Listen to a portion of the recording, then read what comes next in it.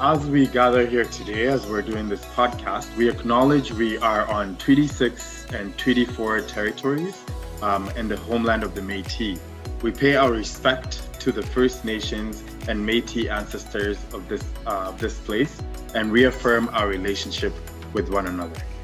Hi, my name is Kevin, and I'm a first-year PhD student in the College of Kinesiology, researching associations among physical activity, chronic disease, culture, and the built environment. Hi, my name is Mike Krug, and I am a PhD student in the Johnson Shoyama Graduate School of Public Policy. I am researching health policy. Today on the Introduction to University Teaching podcast, we're talking about who we are. We covered this content in week 2 of our GPS 989 Introduction to University Teaching course, where we learned how students learn, how to plan for teaching, and how to design short lessons using the BOPS model.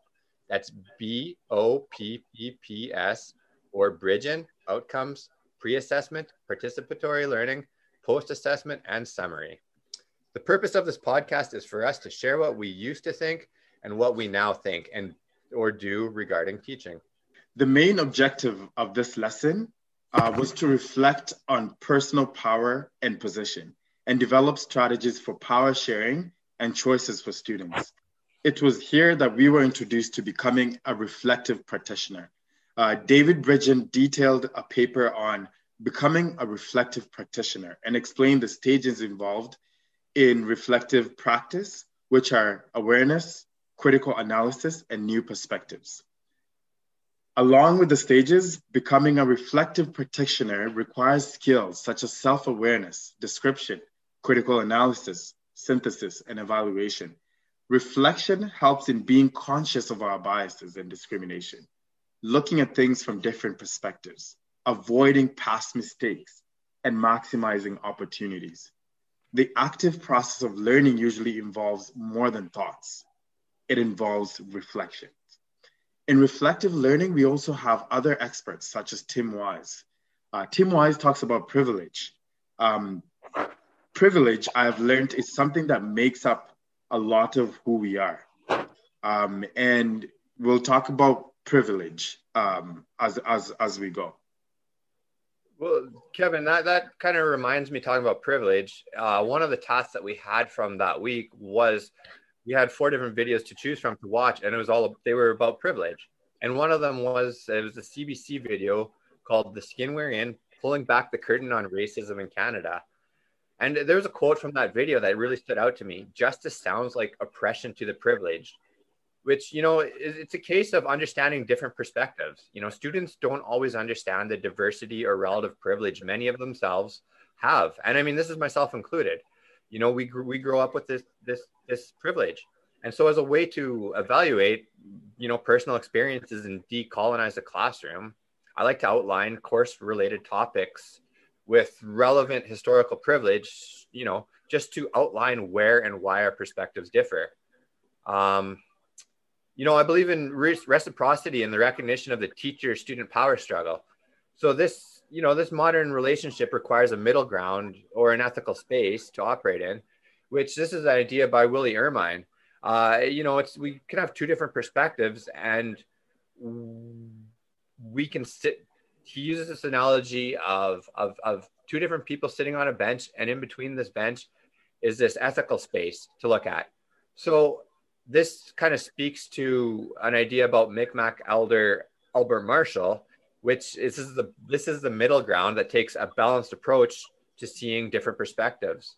It's neither dominates nor undermines each other. It embraces a 2-eyed seeing framework for our methods. Now, these approaches, they can help me, and they can also obviously help the students understand our diverse experiences. And, that 2 different answers can be correct. We can both view something in different ways, and we can both be correct.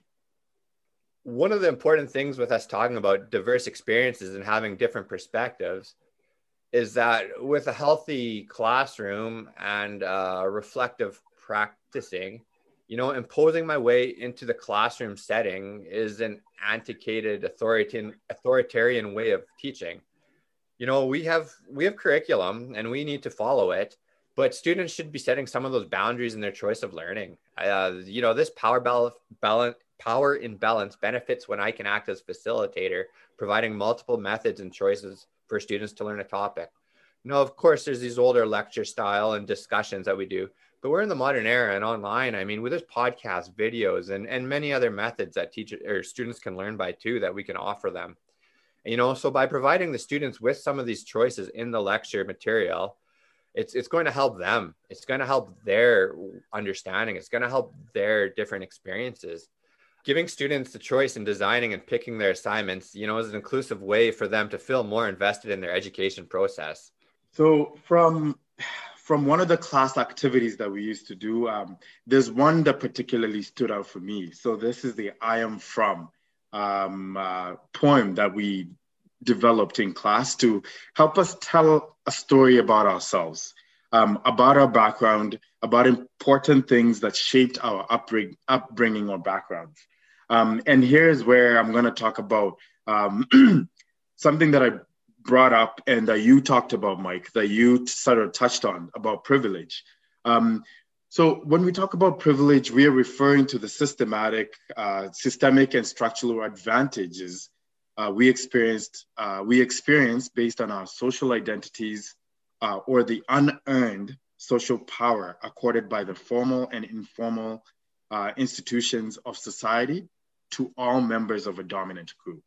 So what do I mean by this? I mean, like, for example, white privilege, for example, male privilege, for example, class privilege, etc. Anytime I thought about privilege, I mostly thought about race and social class. These are the things that, for me, as a young, being brought up as a young age, these are the things that stuck out for me. These are the things that were always around me. It was always about race and social class. When I was writing the I Am From poem and listening to other students sharing where they're from, listening to podcasts that were given to us during class, watching the videos, and even Mike, you talked about some videos that you talked about some of these videos as well, and even talking about the readings that we were assigned. I came to realize that almost everyone has privilege, and privilege is not about race or class. Some are more privileged than others. We have class privilege, yes, we have male privilege, but we also have education privilege. Some people have different educational backgrounds. We have geographical privilege. Some people living in areas that have more activities and more accessibility than others. Generally, what I'm sort of inferring, or what it kind of comes down to for me, is the social determinants of health privilege, if we can call anything like that. Anyway, Mike, do you have anything to add on this one? Well, I think that's important what you said there about how am I in the position of privilege? And that's where that self-reflection really comes into play. Well, Kevin, have you thought about any anti-oppressive kind of teaching ideas or practices that we can implement? Some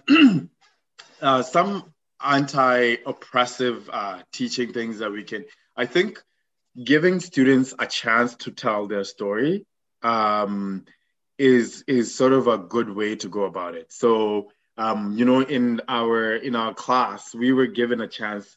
The first thing that, on the second week, what the instructor did was she gave us a chance to tell our story.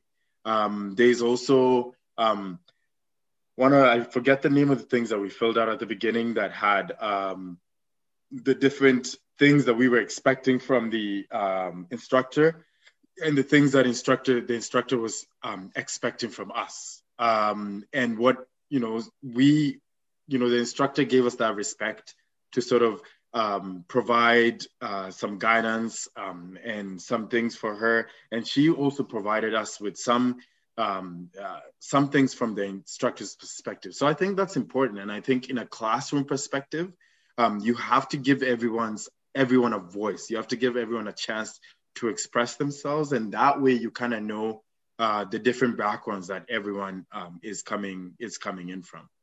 Well, that you raised a good point about giving everyone a voice, and that's one of the things that I really like doing. And with technology now, you can give voices to those that are afraid to speak out, or maybe not even afraid, but just are hesitant to, for whatever reason. That doesn't matter.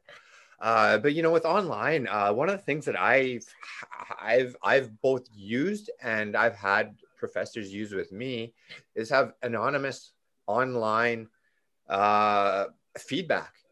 You know, it can be, you can specifically ask about a topic to learn, or, you know, we can also use it for what's going well, what's not going so well, what am I stuck on as an individual, or, you know, what do I want to see more of? There's a lot of things that, for whatever reason, people don't always want to speak up about. And with, I mean, our COVID era of online, it just makes it that much easier to, to, to reflect and look at these different areas to go down. Yeah, I think that's great that you bring that up, because I think that's a tool that was used a lot on GPS 989, in terms of us kind of giving feedback to our instructors, and them also giving us back feedback. Because sometimes, you know, giving that space where the student can express themselves anonymously, I think goes a long way, and it's very important. So thank you. Yeah, that's really great. Yeah. Well, and that kind of leads into, for me, I mean, it's this whole concept about reflection. Reflection has always been something that's important for me. You need to go back, you need to learn from your mistakes and everything. But one of the focuses of this module in this class is that there are more methodological ways to do this, and there's no right or wrong way. However, one of the things that stands out for me is it can really strengthen our teaching capabilities. You know, like it's we may teach, we self-assess, and we need to consider, and then we got to practice these over and over again. Without I mean, we are essentially learning from our experiences. And just like everyone else, we're learning as teachers, the students are learning from us. So we need to improve ourselves as much as we can in the process. Talking about reflection and looking at learning and evolving, one of the things that stuck out to me was the activity we looked at the Kolb's learning cycle. So, I mean, that's basically, you know, you start with your experience, and then from, you know, it's experience in the classroom. It's how the students are responding to us, how we respond to the students. And then it's looking at this and observing it and reflecting upon it. And it's really about kind of what are the strengths and what do I need to improve on? And I mean, one of the things, we can do this both on the fly and on the go, because that always needs to be done. The best of intentions, sometimes things can go just backwards, but then afterwards as well, it's really about looking at it and as the Kolb cycle says, it's about the abstract concepts. It's the practitioner ourselves. We need to really look at what happened and try to link what was done, what could have been done, what we already know. And so like this, I find is really good from both drawing on theory and ideas from textbooks or everything else, but one is talking to peers and colleagues, and even just relying on our previous experiences teaching and everything else. It's really nice to see kind of what worked for others and ourselves, and like what ideas or new approaches can we take to teaching. And then with that being said, it goes into, we need to experiment with this. And so the fourth stage of this Kolb cycle is this active experimentation. And so this is, how are we going to apply these new concepts into what we've reflected on, and what are we going to do? So, you know, it comes full circle, and it's continuously evolving. So even after we've experimented with this new process, we constantly we just keep circling back, and it's a constant evolution of reflecting on who we are, our methods, and how we can make this process better for the students. Yeah, so I'm glad you bring up the reflection. I thought that was a very sort of new thing to me. But I enjoyed I enjoyed writing it, and it wasn't just about enjoying it.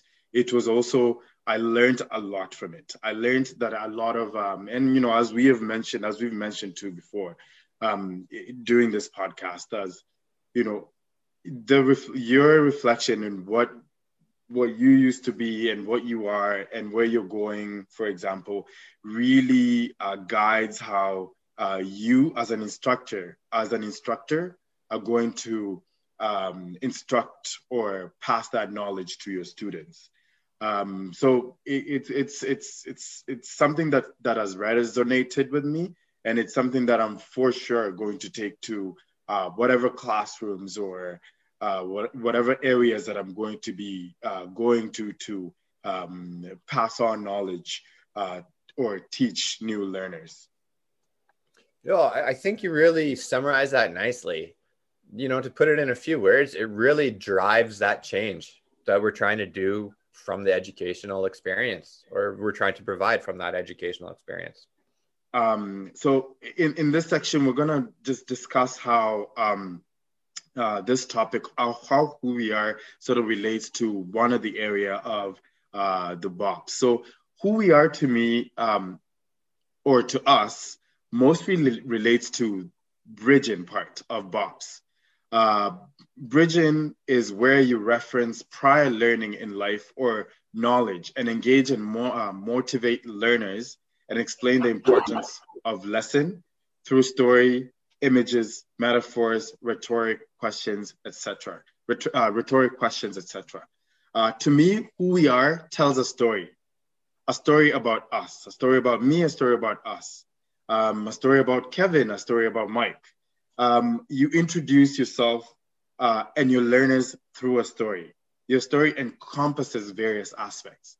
As mentioned in the I Am From poem, lots of facets and aspects make up who we are. All these items are important to shape both you and the learner's perspectives and experiences in the course. Um, so sort of the other things such as pre-assessment and participation as well. But Mike, I'm probably going to let you just sort of add on to this one if you have one or two things to add on the pre-assessment, or what are your thoughts on the how it sort of relates to more than one aspect of BOPs?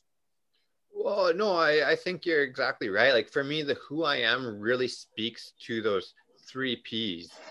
And it obviously and the three P's are the pre-assessment, the participatory learning, and the post-assessment. But it starts with the pre-assessment. Like for myself, my background is health policy and administration. I don't consider myself an expert in the field, but at the same time, I am the expert and know more than many others on the topic. So, we can take this for granted in the classroom if like we could take for granted what the student knows or is expected to know on the topic of the day. So for me, knowing who I am and knowing where the student is coming from, as you mentioned, it is key to aligning the entire outline or the entire lesson plan for the day or for the semester for that matter. But I mean, so like we obviously have our outcomes as the instructor, but I need to keep my expectations appropriate for the students. And this comes back to, again, that whole reflection and understanding who I am and reflecting on the different lived experiences of the students. And then, of course, their different perspectives. Yeah. So, I'm glad you bring up the three P's. Yeah, because when I was thinking about this too, I was thinking as an educator, you have to recognize that people in the classroom will be coming from different backgrounds. And to me, this relates to the pre-assessment, just as you mentioned, be it race, be it social class, the environment, education, etc. Things that we've sort of hit on in our previous sort of statements. It's important to distinguish where each student is starting from, so you can create fair assessments which comes in the participatory learning, and allows students to have equitable chances to participate in the designed activities. So the pre-assessment sort of looks at where the students are coming from, trying to find common ground for all the students. Then participatory, developing sort of aspects that all the students are going to benefit from, and one doesn't favor one student over the other. And then the post-assessment, now that you recognize that the students are have been able to be given equitable information, and you can be able to fairly assess them. Yeah, no, you're right. And you touched on equitable, and that's the key. It's just creating that equitable environment that is inclusive and accommodating for the students. So most of the readings, so an area that I would like to go to next in the topic, or, you know, maybe some of my shortcomings. This is interesting. Yeah, so I would say most of the readings I've viewed or read in this course involve class or race privileges. And I think even, you know, thinking about my own background, these are the things that have been very prevalent in terms of race and class privileges. Having lived in many geographical locations around the globe, I would like to know more. I would like to know the influence of the geographical privilege, like someone living in, say, Regina over someone living in Prince Albert, or someone living in Saskatoon over someone living in Toronto, or maybe to even give it like a very different perspective, someone living in Toronto versus someone living in Stony Rapids in Northern Saskatchewan, right? What are the privileges that they have? A lot of readings talk about class and race privileges, but what about geographical location? How does this influence what someone has in class? So from this class, I can recognize that geographical power and privilege does exist, but would like to know to what extent it has an influence in the classroom. So if I was to go somewhere, this is where I would go with this. What about you, Mike? Well, you raise a good point about privilege. I mean, it's really important to make sure that we have an equitable environment. I know we just spoke to that, but it is key, and it's good for us to make sure that we have that equitable environment. And I mean, we can't make things perfect, but the classroom should be fair for everyone. And so, like with me, that's the key part of it. But then I know a big portion for where I need to go and just kind of address my shortcomings is just simply kind of practice makes perfect.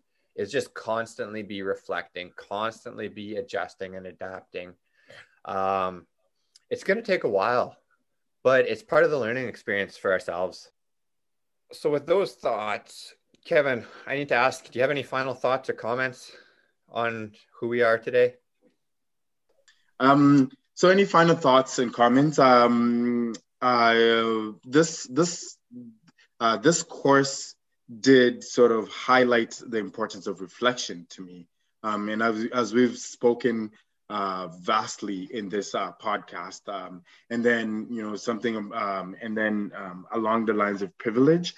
As an instructor, I think these are the things that I'm going to take into the classroom. I'm going to enable the students to be able to express, or I'm going to understand the students so that I know the playing field that they're starting from. Or, you know, kind of taking me back to the BOPS, the pre-assessment aspect, the bridging, the outcomes, the pre-assessment, the participatory, the post-assessment, and just, you know, giving feedback, because I think that's sort of important. These are my final thoughts and comments. And also, I would say these are sort of my takeaways from the class as well. All right. No, that sounds excellent, Kevin. I appreciate the conversation we've had today. Yeah. Thanks for listening. Check out our other Intro to University Teaching episodes at the links below. Thanks.